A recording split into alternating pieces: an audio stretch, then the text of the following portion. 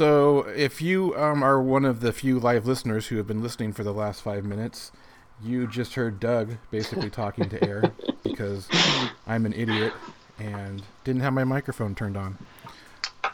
And you missed the beauty of the cold open. Yeah.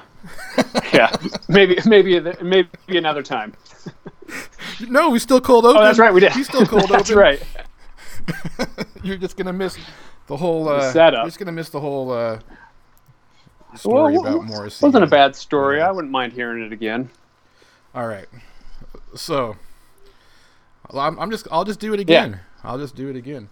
So I've been having this conversation in my head. In fact, it was funny. I was driving to work this morning and I was thinking about what we were going to talk about tonight. And I thought, I'll talk about this conversation I've been having with Soraya. Mm-hmm. And then it occurred to me, I haven't actually had this conversation with Soraya. I've had this conversation in my head with her, but I haven't actually had a conversation with her. In my world, that counts. Okay, all right. I've been, yeah, it's been, I don't know, it's been a weird couple of weeks, man. I've been on here a lot. Yeah. And she was talking a couple of weeks ago about separating the art from the artist, and it's specifically she was talking about Morrissey. And so I was thinking the same thing because I had this idea to do a cold open tonight because I was watching a show on Netflix, the Norm Macdonald talk show that he does, where he was talking to Lorne Michaels, and probably no one in the world knows who Norm Macdonald is, but I think he's so funny. Yeah, I do too. And I remember he had this wiener dog bit that I remember just laughing till I cried. Remember that wiener dog bit? I don't. When he was like the wiener dog, like no one's scared of a wiener dog because like what's it gonna do? Like bite your ankles? It's like, hey, what are you doing down there, wiener dog? Oh man, and we had wiener dogs, so I thought it was so funny. Yeah. But I had to like I watched Norm Macdonald, and I know like recently he's said some things, you know, about the Me Too movement, and I think Louis C.K. Mm-hmm. And so I kind of hesitate. Like there's a part of me that's like, do I even give this guy my attention, or am I allowed to enjoy the art? Right. Well, and I think with artists, why that feels so personal, you know, we were saying before the mic was turned on that sometimes with athletes, we can separate it and we're just fine with some of their activities off the court or off the field. But with artists, I mean, not that we shouldn't be just fine with it, but with artists where I think can be personal is sometimes somebody's art you can connect with it where you feel like you almost understand that person or they understand you or you can relate to them so well. And so when they are, you know, a total asshole or maybe say some things that you really just don't agree with, that can feel like almost like a personal slight, you know? Right. And you were talking a little bit about athletes, and I think that we forgive athletes a lot. Yeah. It's crazy. Like we definitely separate the athlete from the person. Right. Well, I think, you know, especially in light of the Me Too movement, there have been a whole lot of athletes who have had all sorts of sexual allegations that are still currently playing, and we're still totally okay with it. I mean, there was just a recent, you know, the Utah Jazz played the Timberwolves, where Derrick Rose went off for 50 points, and it was all over Twitter, and it was this huge deal. And then I just happened to read that there's potential court case, and I don't know, maybe these charges have been dropped. I don't know the details of it, but there's a court case where he and some friends potentially raped one of his ex-girlfriends. And I'm thinking, it's strange that that's not even really discussed when, in the professional sports world compared to, Where if this is with in Hollywood lately, that I'm sure that would get a lot more attention in light of the Me Too movement. Right, or politics. Right. Yes. So, what's been going on? What's been new since we talked last?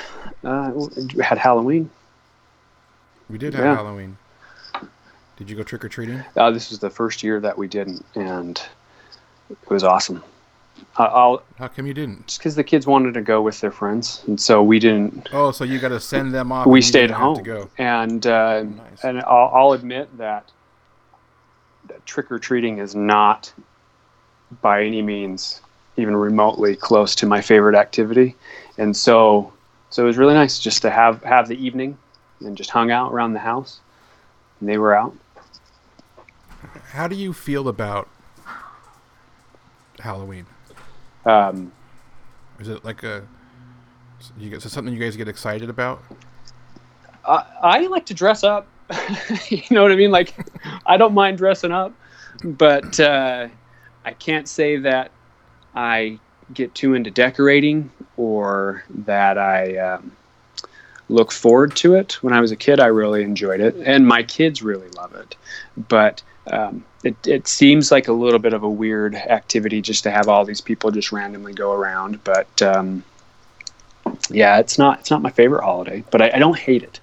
How about you? What about like Christmas? Do you guys decorate for Christmas? Oh yeah, we go out for Christmas. You go all out? Put lights on the house. We have 2 trees, one artificial, and then we go out and have this tradition every year. We go pick out this Charlie Brown Christmas tree and decorate that near the fireplace. It's a big deal, but that's more because the kids are really into it. So yeah, we're just not holiday people. Yeah, here in this little family, like we don't. Yeah, and it's probably me. I know Holly had, like, she used to really be into Christmas. That her family is huge into Christmas. Right. They are really sappy. Sentimental. Well, isn't her name tied to that at all? Yeah, her name is and then her brother's name is Nicholas. Mm-hmm. So yeah, they're all into it, and I probably suck the life force out of her. I just really hate holidays. Yeah. Yeah. I'm a Grinch with all holidays.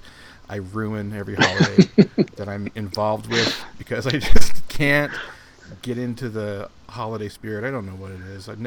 I can't. I've never really gotten into them. Like, even like dumb ones that don't matter. Like, I still like Memorial Day. I don't. Yeah. You know. Yeah. I don't know, and it might just be like my complete aversion to ritual. Yeah. You know, where I just I don't know. I just hate these traditions. I know exactly what you're saying. In fact, Jamie, my wife, thinks that sometimes we're strange because we don't, in our family, we don't give each other gifts for our birthdays. Like, you know what I mean? Like, we never acknowledge those kind of things. And then I did text Mom on okay. birthday. I get a high five for that. Good. But we just don't like, and I still feel bad. Mom's birthday was recently, and I see her every once in a while. I help take care of the yard and stuff, and I haven't gotten her anything. And the thing is I know she doesn't care. Like, she doesn't care. And I don't know. Like, I have a hard time, like, having this false excitement that I don't really feel. It's just weird. And so no, I feel you. And it's funny because I wonder if is it the same for you? Because it's the same with me. I hate receiving gifts. I do too. I don't like getting gifts. I don't like having to I don't like having to, like, figure out what level of enthusiasm the giver is expecting of me. You can send that shit in the mail, but if we have to meet up and you have to see my reaction, I don't even want it in the mail because I'm not going to send you a that's thank true. you card. That's true. You know? Yeah. I don't know, man. I just don't really care about things, I guess. So it's like, to get things, like, even when they're nice things that people, like, put a lot of thought and effort and money into. Yeah. I just never feel like my smile is big enough for their expectation. Even though, I mean, I'll go out, oh, thanks so much, I needed this or whatever, but I still don't, for some reason, I don't feel like it's enough. Yeah. Maybe it's because I'm not authentically feeling it, so I don't feel like I'm giving it, right. projecting it. Well, I feel the same way with compliments. You know, if somebody emails something and says, you know, I mean, we all appreciate being recognized for our work, but I feel so weird getting compliments in person, and then it's this dance of like, oh, thank you, and you know, I don't like it. I just don't like it, and that feels the same with the gifts. So I get where you're coming from on that. That's weird. Yeah. That's weird. I don't know. Wonder what that comes from. Yeah, I don't know. But because our family is also not a very touchy family. No. Like, we don't hug. No. We don't say I love you. No. No. But I am with my own children, strangely enough. I am, as they get older, it starts to get weirder because... Yeah, wait till they're in their 20s. Yeah. But... Then you're like, hey, what's up? But when they're little, I wouldn't put them down. I just held them like crazy, and so that's weird. And I actually remember when I was younger, I used to give mom a hug, and I remember being at an age where I just felt like I don't like this anymore. We don't need to have physical contact anymore. And I don't know, maybe it was just this, and a lot of families are not that way. I see parents interact with their teens quite a bit, and some families are still affectionate, and they hug when they leave and do all that stuff, and we are definitely not that. No, and Holly's family is, and so it's always weird, like when her parents come to town, or when we go out there and they come give me a hug. What do you do? And it's like, oh yeah, we do this. In fact, even like there are people that are just huggy people. Yeah. Like I know people in my just in my line of work, I come in contact with a lot of people. Mm-hmm. And in the last 2 days, 2 men have hugged me at work, and I'm just like, oh yeah, and just hey, yeah. You know? And it's like but it's like, oh, we're doing this. Yeah. But I don't know. I've kind of developed this hug policy where I'm a hugger backer. I'll hug you back. Yeah, that's a good one. You're not getting one from me. Yeah. without you starting it. Yeah, that's a good one. I gave, and I think I'm with that policy, and I broke that rule. It's probably just 3 weeks ago, where a teacher who I had in high school, she had retired, and she's back now. In retirement, working part-time for the school district I'm in, mentoring new teachers. And so she had come into our building, and it's like, this is my old high school teacher. Holy cow, how are you doing? And I went and I gave her like a side hug, and I could tell she did not like it. And I'm not a hugger to begin with. And I have thought about that interaction so many times since, thinking, yeah, I'm not doing that again. I'm not doing it again. So, anyway. Oh man, yeah. Because when you're not a hugger and then suddenly you're in a hug, it's weird. Yeah, it's weird. Yeah, and even like funerals and stuff are just not I don't know. Maybe it's just Maybe it's just that I don't know, because it's kind of both sides of the family, mm-hmm. kind of non-huggers. Mm-hmm. Strange. Yeah. So. What else? What are you thinking about? What are you thinking you want to talk about? Our conversation last week had me, I got thinking about it quite a bit. I went down a few little rabbit holes of thought. I don't know that we'll get to all of them, but I want to explore a couple of them. The first one is so you had made a comment, and I had made a comment as well, so like the music you listen to tends to be, I don't know what the word is, depressing or solemn or whatever. Some of your favorite artists are more mm-hmm. depressing. And then I had made the comment, like when I'm just fiddling around on the guitar and writing things, they tend to be a little more solemn or at the very least like tied to emotion. Maybe sometimes that emotion's aggression, but the positive stuff, I don't even know what that would sound like. And then I got thinking, like, so this week I've been thinking about in all mediums, a lot of the art that I personally appreciate, what I consider art, and art's is an objective term, obviously, that there's not one definition, and appreciation of art's going to vary from person to person. But what I would consider art tends to have some sort of, I don't know if depressive elements is the right word, but like it deals with some sort of strife, some sort of challenge. If you look at, like, say, for example, not just music, but any kind of, whether it's a book, a film, there's going to be a narrative arc. In order to tell a good story, you have to have some sort of challenge along the way. It's never just easy going. And if you look at art, so if I look at the visual art that I find most compelling, it tends to deal with some of the, whether it's overcoming challenge or it's expressing challenge in some way. And so I don't know. It's almost like in order for something to have real artistic weight, there has to be some sort of element of challenge. And when I think of things, art or artistic expression that's more positive, I don't know that I categorize it as art. I tend to categorize that as entertainment rather than art. And I hear myself say that and I go, that's not, I guess entertainment and positive, upbeat things are still art. But what are your thoughts on that? I mean, is that like, if it's not like digging down into your soul and ripping you apart, it's not art? Yeah. Is that valid?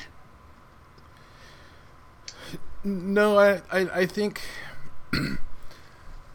I mean, I understand what you're saying, because it's like the happier stuff usually tends to like just like kind of scratch the surface, you know, and like you want your art to kind of take you places. You want to be moved, right? And well, but I don't know. I mean, because there's like, I mean, there's happy music that absolutely like moves you to feel good. Right. You know what I mean? Without that, I would consider art. Mm-hmm.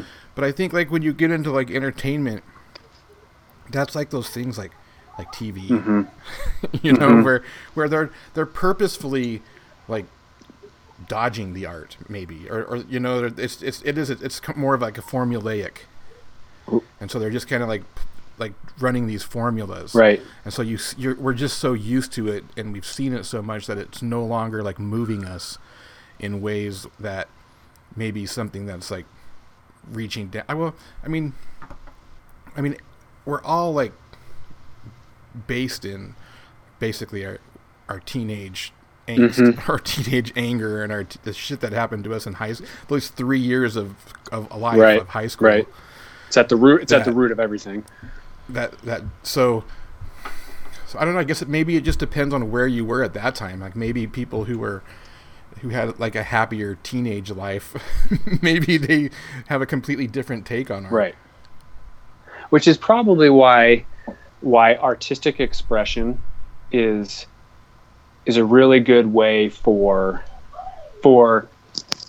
like coping with trauma or challenges, because it's a way to like tap into some of those emotional things. And but at the same time, I don't think like all forms of artistic expression are art. Like so for example, when I was a teenager and I was processing just frustrations I felt with, whether it was like frustrations with our stepdad or, you know, all that stuff, I wrote poems, and I still have those poems somewhere, and I don't dare go down and read them because I think they'd be embarrassing, and they are definitely not good, right? They were just a way to process process my emotions, and so I think artistic expression and creative expression is really good for dealing with those kind of negative, sad, solemn, whatever those kind of negative emotions are. But what do you think of when if you're using artistic expression and creative expression to handle like challenging moments in life, and you do produce good creative stuff, do you have a responsibility to share that? You don't have a responsibility to share anything. Should you share it though? I guess it depends on why you're sharing it. Like why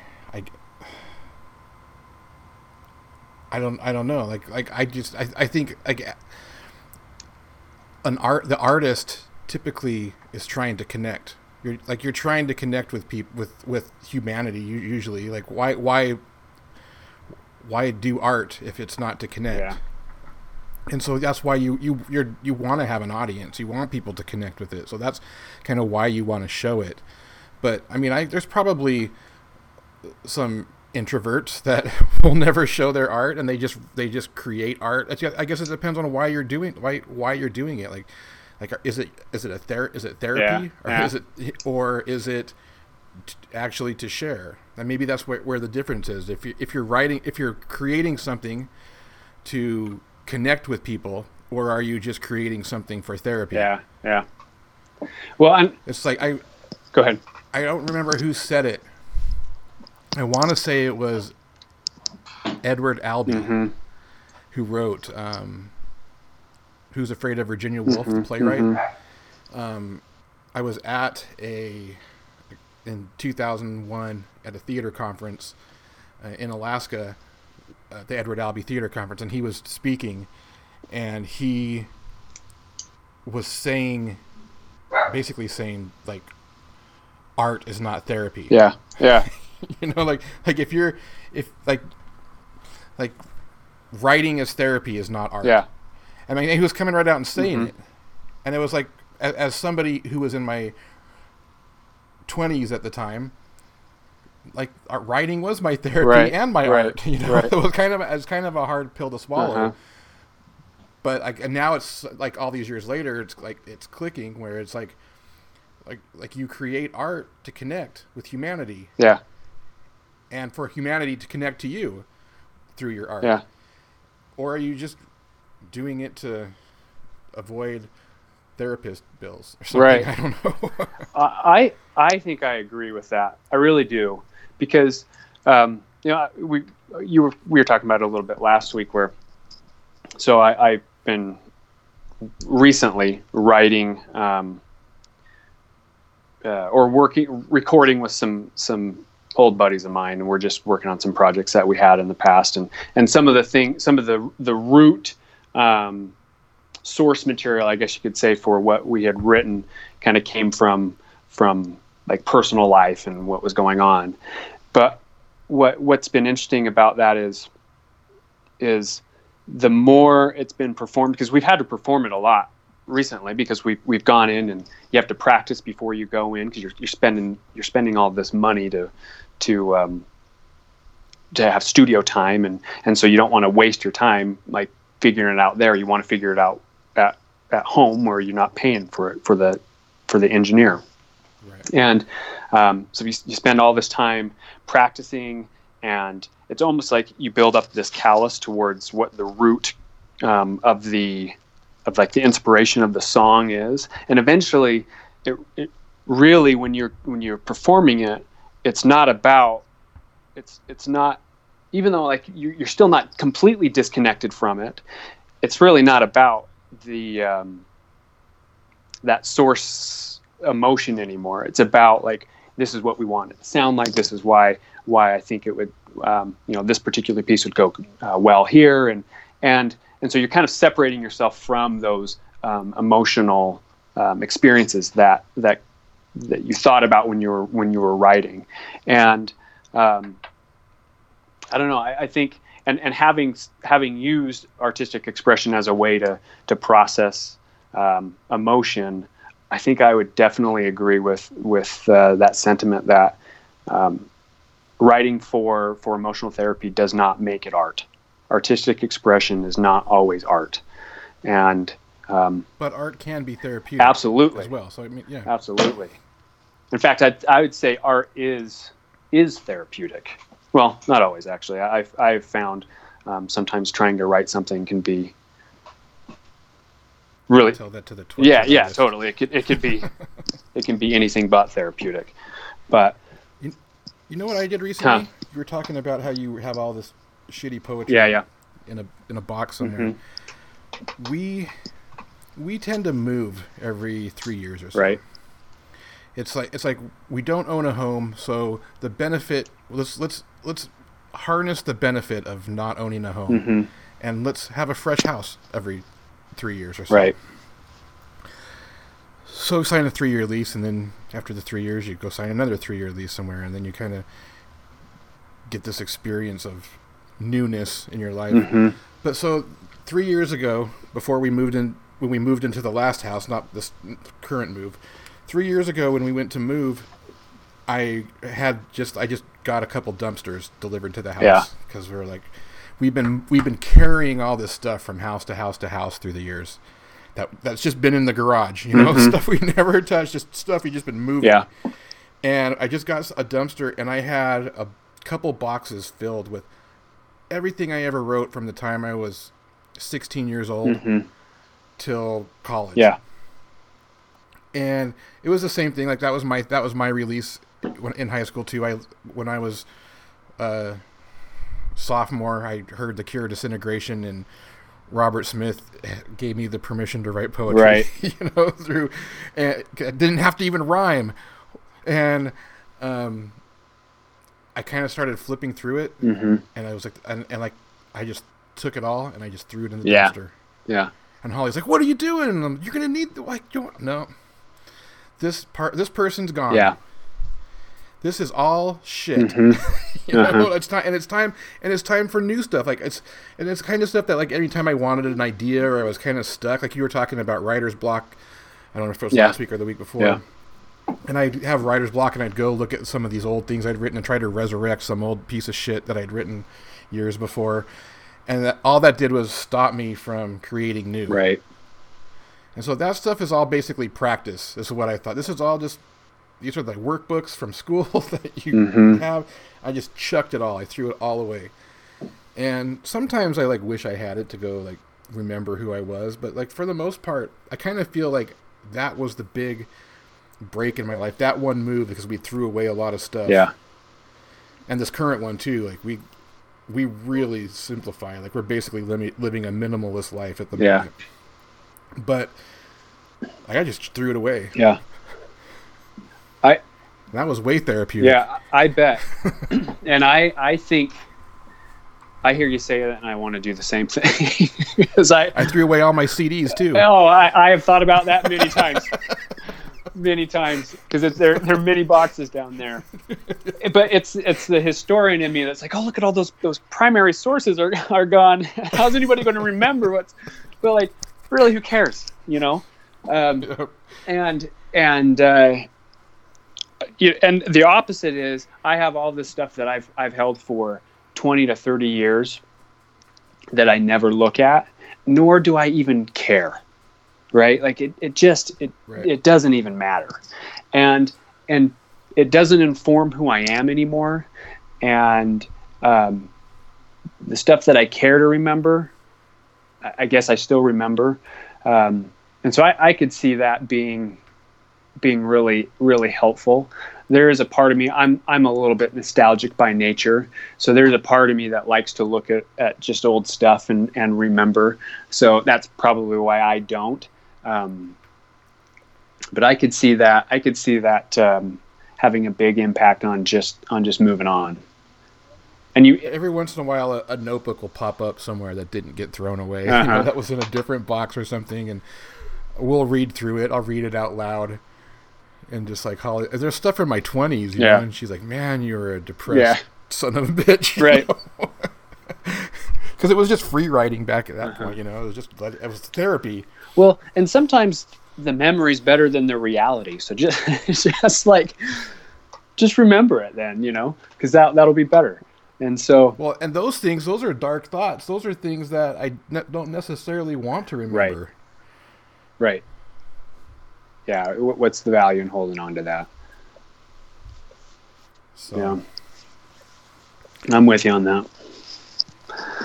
So yeah. Anyway, I mean, those are just a few of the things from our conversation last week that I've been ruminating on a little bit of I guess what even qualifies as art, and really that idea of sharing some of those. You often use art to process the past, or not, I don't even know if you use it to process the past, but process events from your past that you're using, and how much do you want to hold on to those, or how much should those be shared, or how much, if you have something good, should you put it out there? But I mean, I think we kind of hit on that. Nice. Yeah. So anyway, anything else super interesting going on in your life? Oh man, I've just been spending every free second. Yeah, I saw. Working on Open Lines Radio, so I haven't had a lot of free time lately. I need to. I've listened to a lot of it, but I haven't been able to keep up with all of it because there's a lot of content out there. There's a lot. Well, I haven't put out a lot this weekend, so there's time to catch up for people. Yeah. Yeah. It's funny that I saw somebody that I hadn't talked to in probably been 3 or 4 months. Mm-hmm. Maybe even longer. It was somebody that I knew was listening right when I was first starting. Right. Had listened to from the very beginning. Mm-hmm. But I hadn't seen or talked to him in months. Right. And I saw him last night, and it was so funny. He comes in, he's like, "Hey man, what's up with Sariah the Great? What's up with Hannah? What's up with?" And I'm like, what? Holy shit! He's like, "Yeah man, I've been listening. I've been turning my friends onto it." Good.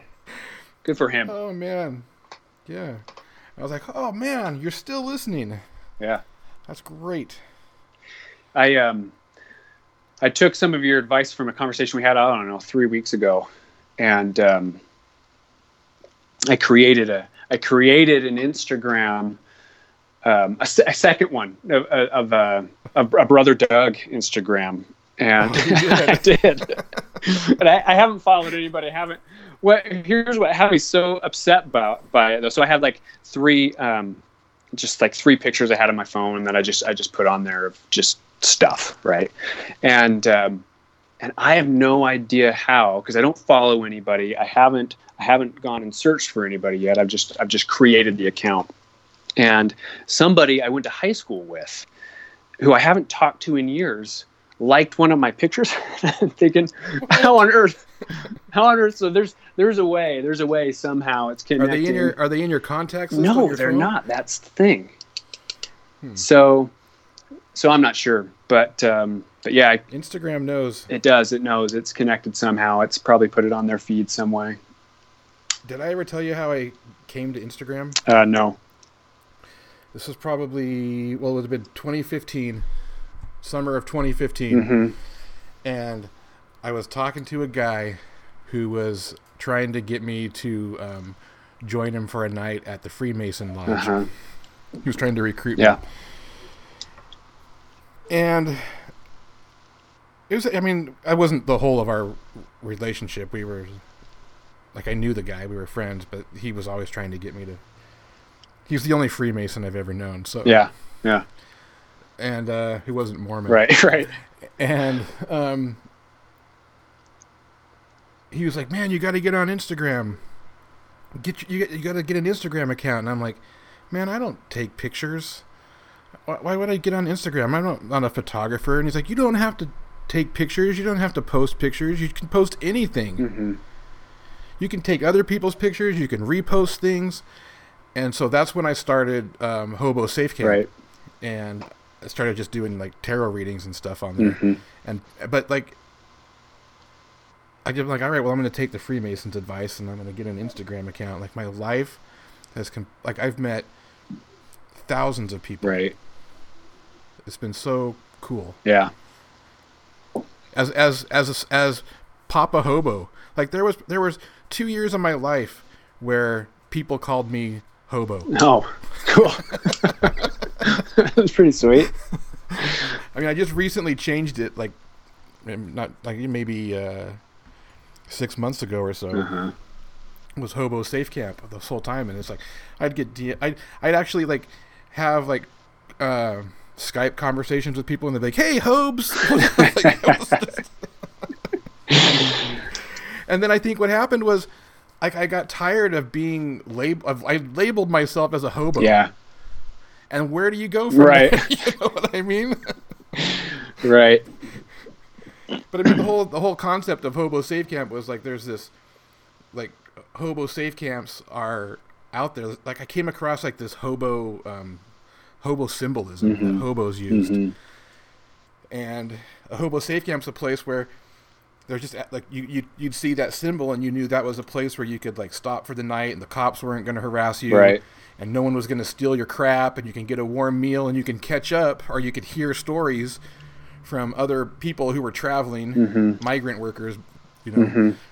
And I thought, oh, that'd be so cool. I wanted to, like, that was basically to create this ether Hobo Safe Camp, right? You know, right. Like this place where people could come tell their stories. Yeah. And then I got this idea to try to do a real one and maybe raise some money and create a real life Hobo Safe Camp. But, you know, it just makes people want to come crash at your house, man. Yeah. You know? Yeah. And I kept getting messages where like, man, I'm down and out, and we're traveling out that way. Come crash there. And it's like, I don't know. We were living on this 60-acre avocado ranch, and you can really do some magic there through Instagram. Right. But the reality of it was dirty, and it was filled with spiders, and you couldn't walk around without shoes on. Like people, you know what I mean? And it wasn't like I wouldn't camp there. Right. And I don't know. So it became too much. Yeah. Well, I mean, this the open lines is kind of a similar idea. I mean, you got all sorts of different safe spaces. Open lines is more of the ether based version of it. Yeah. But I mean, I'm a hobo's probably the wrong word, because I always think of hobos as people who are working. They're just traveling with the work. Right. But I'm more of a hermit. Like I don't know. I'm a lot more. I had this pure. I've always been kind of what's the word? I can't get the word right now. Like introverted. You're saying like introverted. Yeah. I've always been kind of introverted and quiet in person. You know, I'm a pretty big windbag when it comes to online. Right. Right. but I've always been kind of introverted, and I always had social anxiety. And then, like, right after I got divorced, I took off, where I was like, I want to be out, and I want to be around people. And I had this thing where I thought I lost it, my introvertism. Yeah. And lately, the last year or so, I've just been going back in. You know what I mean? As far as my physical shell. Yeah. But as far as like putting myself out there digitally, you're out there just as much as ever. I'm out there digitally, but like I don't know. I even have a hard time going to the grocery store just because like the people come into such close proximity to me. Well, when you say you felt like you lost it, your introversion. I became a hugger for a couple of years. Yeah, you lost it, man. Yeah. There was 5 years ago, I was hugging everybody. If you knew me, we were like, that's like, I was on terms with everyone I knew. We hugged. But did you have, and it lasted for a couple of years. Did you have moments where could you recover alone though? You know what I mean? Because I think when I'm introverted myself, but I can be, but I have a job where I have to put on the smile and, oh, it's good to see you here, and that whole thing, right? But then at the end of the day, I'm back in my introverted shell, and so I can. Maybe that's what it is. Maybe it's my job. Is I have to. It's the same thing. I have to put on the show. I have to be smiling. You know what I mean? Yeah. It's customer service basically. Yeah. So Yeah. So and then it's also with like managing people, and you gotta, I don't know, find like a higher vibe gets people to do things rather than like bitching at them. Totally. And that maybe that's it. Maybe it's just been how I've been making money, which is like sucking that part out of me when I'm not doing that. It's like, all right, I've put out so much energy. Yeah. Well, and it's hard because I'm really shy, and so like it's really hard to put on that mask. But do you find that like when you're in it, it's once you're there, once you're like in that skin, so to speak, you can like it's okay. Like it's not so hard to manage once you get in it, or is it you find it challenging the whole time? No, it's not challenging. I can play the role very easily. And I can turn it on whenever, you know what I mean? Yeah. and I wouldn't say my introversion is like this extreme, like, stay away from me. You know what I mean? I just prefer to... Yeah, you need time on your own. Right. That's I'm the same, and I'm the same way. Like and when I'm interacting with people, it's not that I don't enjoy interacting with people, because I do, and I can ride high. I can ride on that wave of things are going great and we're having a good time, and I could say I genuinely like people. I that's an element of my personality where I like being around people, even people who kind of bug the shit out of me. I can usually find something I like about them, and so I would say I'm a people person, but I cannot live there forever. Like I have to like have my time where, okay, I'm done, and I just want to be at home with my family and myself. And when I first met Holly so I was married for like 11 years or something like that, and to a very controlling, it was hard. A very controlling person, right? Who had very strong ideas of who I was supposed to be. Right. And who I was supposed to be wasn't a fun guy. Right. You know? Right. And when I met Holly, we used to party every weekend. So this was been like 15 years ago when I first met her. And it was like our house was the place to be. Like that every weekend was a party at our house. And if it wasn't, we'd be sitting there like, man, where's the party? You know what I mean? Let's get some people over here. Like you'd get that urge to get these people, and we'd fill our house with people. And I like to party at our house because I didn't have to drive home. Yeah. And it was every week was a party, and now I don't know. I'd rather go to someone else's house for the party so I can bail early. You know what I mean? I don't know how. Like we used to like. It was fun. Yeah. It was fun. Yeah. But I don't know what happened. I'm just having a hard time around people. Yeah. And it's funny because like this guy at work's like, he's never listened to Open Lines Radio, but he's heard about it and he's heard other people talking about it. And he's like, yeah, man, I got to come over there. I got to come over to your house. You got to invite me over sometime and we can sit around and shoot the shit. I got some ideas to talk to you on your podcast. And it's like, don't invite yourself to my house. You know what I mean? No, that's not how this works. Yeah. You got to put some time into this thing. There are people who are sacrificing time to make this thing happen. Yeah. And it's just to nonchalantly like, let me come on over, and and it's like, we work together, dude. I don't want to break that whatever. That barrier, like. Yeah, I know what you mean. I don't know. I'm very private. Our house has a gate that I think this house is my favorite place I've ever lived because it's so private. Where you have to have like a thing that looks like a garage door, a little clicker thing to open the gate when you come in, and it closes behind you, and it's like I feel so safe. Yeah, that gate closed all the time, you know, and I don't know. Maybe I don't know what it is about me lately. Well, so like your kids, when they'd hang out with friends or whatever, do they often come over to your house or do they go over there? They didn't before. Now it's kind of becoming that. They didn't before. A little bit more, because before we didn't live really close to anybody. We were living on an avocado grove, and like we were outside the city. Right. So like it was always like it was, we did a lot of driving just so like just the courteous thing, just that other parents wouldn't have to make the 20-minute drive out to our house. Right.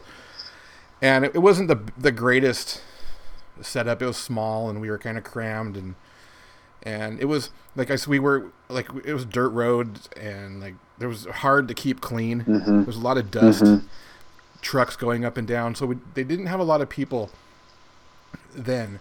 But since we've come to this place where now we're right back in the middle of town, we're half a mile from my son's school. Yeah. So like it's a little bit different now. So now it's kind of becoming, and especially with Holly's daughter, where it's kind of becoming like the sanctuary for her friends. Yeah, they come over. Finally get away, because she's always gone to their house. Right. And now finally they have like a new place to escape to. How do you like that? I don't. I just like my privacy. Yeah. I like to. I mean, I don't. It's not like I don't like it. I'm not like. I know exactly what you mean. I'd rather have him not be here. I'd rather have someone else's house be the house. Yeah. It's the exact same way over here. And and I want to know who my kids' friends are, and I want to be the guy who like has a good rapport with the youth in the neighborhood and all that stuff. But that home is the sanctuary of this is my space, and I want that.